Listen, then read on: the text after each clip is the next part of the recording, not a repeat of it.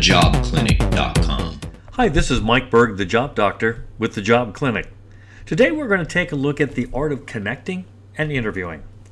Interviewing is not just about being able to answer questions that sound good. It's also about getting an interviewer's attention in a creative and engaging way without making your responses seem overbearing.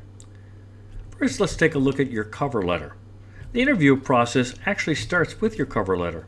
Ask yourself, are you selling or telling? Boring. To whom it may concern, I'm writing in response to your August 12th advertisement for a senior analyst. I believe I'm uniquely qualified for this role.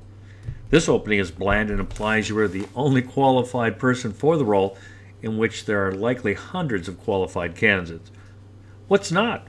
Dear Mr. Jones, my love of problem solving dates back to when I was a kid. Like a lot of kids, I had a paper route. I wasn't content to simply toss papers on porches.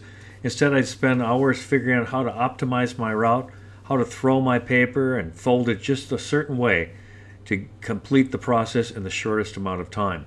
I had no idea then, but it was these quirks that would lead me to a career in process analysis. I believe my talents could serve XYZ company very well by, and then start the letter in a special way that draws the reader into your story, making it instantly clear that you're both interesting and qualified. Number 2, your interview. Boring.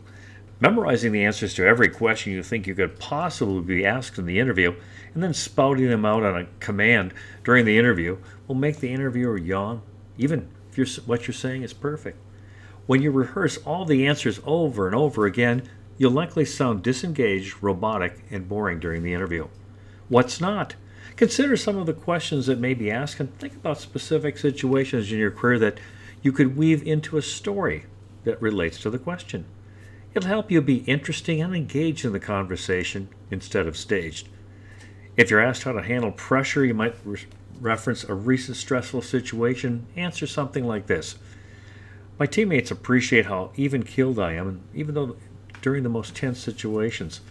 Last year we had a major client issue that resulted from a missed delivery date. Our challenge stemmed from delays from an offshore supplier, so it was something out of our control. But our client was furious and wanted immediate answers from my team. So here's what I did to ease the situation and fix the relationship with this customer. Avoid sounding like you're just repeating a memorized response. Since most work is collaborative, consider how your team handled the problem. Don't make it sound like you were the sole miracle worker. Number 3, your LinkedIn message to connect. Boring. Using the generic LinkedIn message when seeking to connect with others, like, I'd like to add you to my professional network on LinkedIn, that statement makes you faceless and appear to be a spammer to the person receiving it. You're also missing an opportunity to make a great first impression by being genuine, interesting, and specific about why you're seeking the connection in the first place. What's not? Personalize your message in a way that makes it instantly clear to the person that you're awesome, and not just sending these messages to everyone, and someone they want to know and maybe even hire. Consider this. Mary, the best part about your presentation at the Bid Data Conference last week was when you asked everybody why they chose careers in data analysis. It not only made me laugh, it also made me realize why this career is a perfect match for me. Thank you for your amazing insights.